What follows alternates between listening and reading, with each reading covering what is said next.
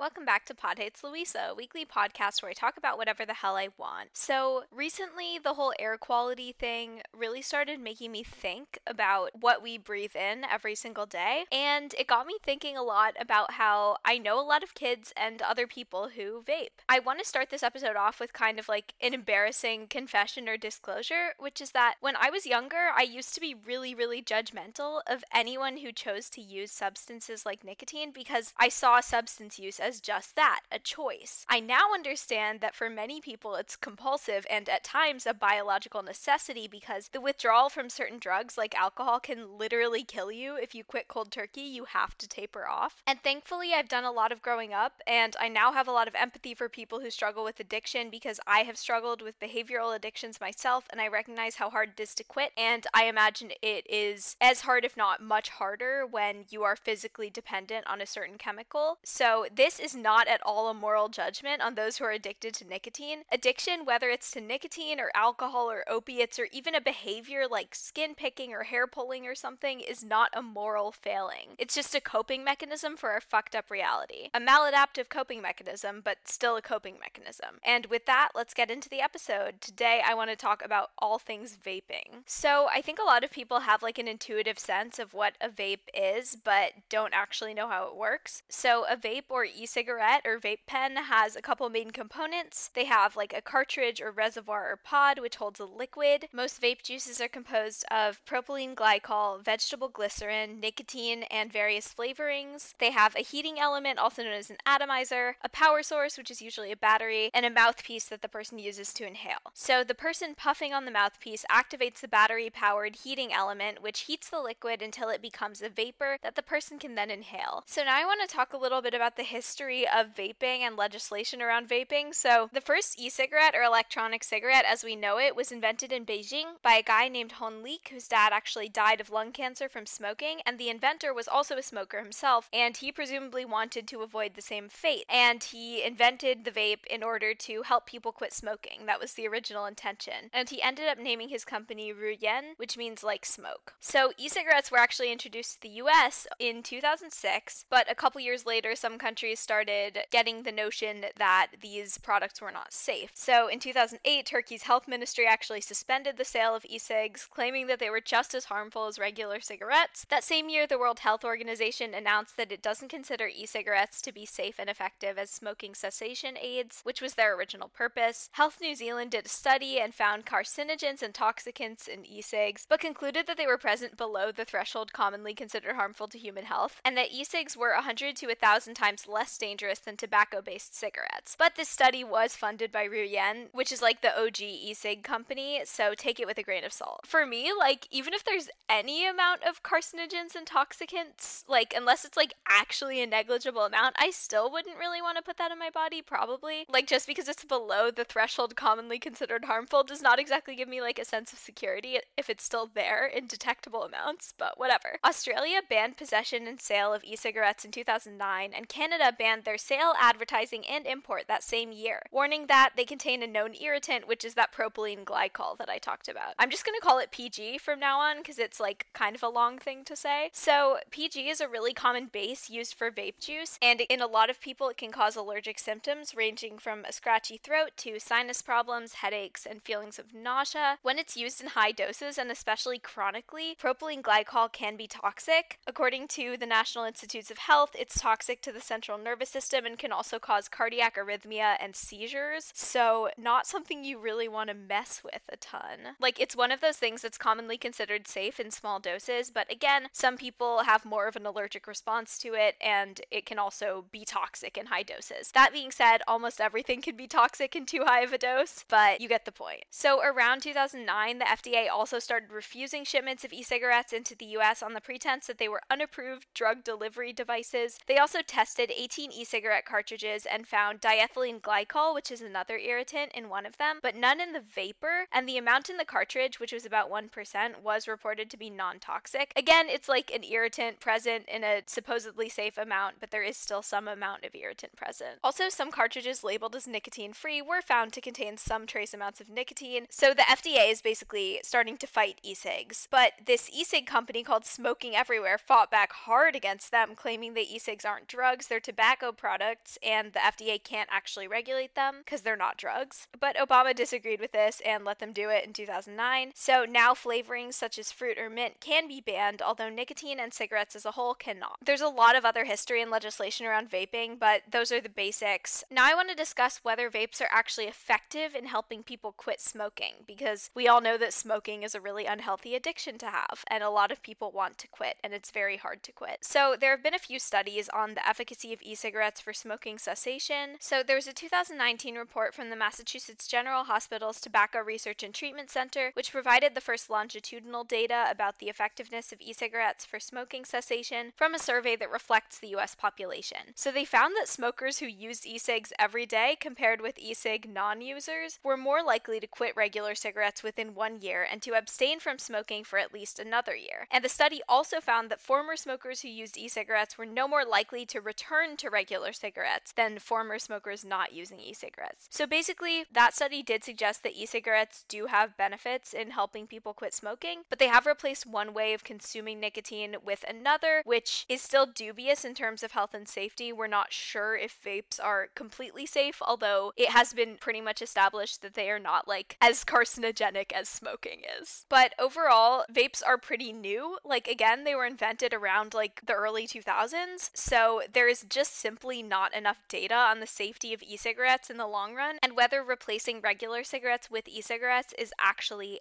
not just like healthier, whether it's actually healthy. So I want to talk about some of the mental and physical health effects of vaping now. So the first thing is just like the effect of nicotine in general on the brain and body. So when you vape, the nicotine in the liquid is readily absorbed into the bloodstream, and this causes the release of a hormone called adrenaline or epinephrine from the adrenal glands, which stimulates the central nervous system, which is the brain and spinal cord, and increases the blood pressure, breathing, and heart rate. So this ends up activating the brain's reward circuits and increases dopamine, which is a neurotransmitter that is used for rewarding positive behaviors, basically. And the continued use of nicotine leads to addiction, which is financially and mentally draining and can obviously be extremely difficult to get out of. So some components of nicotine withdrawal could be irritability, a depressed mood or anxiety, cognitive and attention deficits, sleep disturbances, etc. And nicotine, the chemical itself, is not known to be carcinogenic, but many of the chemicals that often accompany it are, and many of the methods commonly used for ingesting nicotine are physically harmful. But that does not mean that nicotine itself is like completely devoid of negative health effects. In high doses, it can cause headaches, seizures, jitteriness. That's kind of weird that those symptoms were listed in that order, like seizures, jitteriness. Like, to me, seizures seem like a little bit more serious than jitteriness, but okay. And an elevated heart rate. And it is possible to overdose on nicotine alone, and the fatal dose is about 50 to 60 milligrams, which I think is a lot. That sounds like a lot to me, but it is possible to overdose on it. So there have been some reports of e-cigarette or vaping associated lung injury, which is abbreviated EVALI. I guess I'm just gonna call it like vaping disease, I guess, because I don't like that acronym. It's not fun to say. 8 teens were hospitalized in Wisconsin in 2019, and the first confirmed death due to vaping disease was in Illinois in 2019. And at this point in 2023, there have been dozens of deaths associated with it. And the agent that seems to be causing this is something called vitamin E acetate, which is found in a lot of vapes containing THC. THC is basically the psychoactive component of cannabis. So a good harm reduction strategy, if you are someone that vapes, especially someone who vapes THC, try to avoid THC vapes in general, and absolutely do not consume any product containing vitamin E acetate because it's freaking killing people, guys. There have also been a couple reports of e-cigarettes exploding in people's faces, like this guy in Texas in 2019 who died after the e-cig he was using exploded and tore his carotid artery. So that's really fucked up, but that's a risk that exists with some other devices. It's not exclusive to vapes. This vitamin E acetate thing does seem pretty serious. Definitely avoid that. Another concern is heavy metal toxicity. A 2022 study published by the American Chemical Society found lead levels exceeding tolerance limits in most of the cannabis vape liquid samples they tested, as well as levels of nickel, copper, chromium, and zinc all above their safe threshold. So it is clear that heavy metals do leach into the vape liquid from the cartridge, and that is definitely not something that you want in your body in super high concentrations. I'm not gonna lie, when I first saw this, I was like, whoa, could it help with iron deficiency?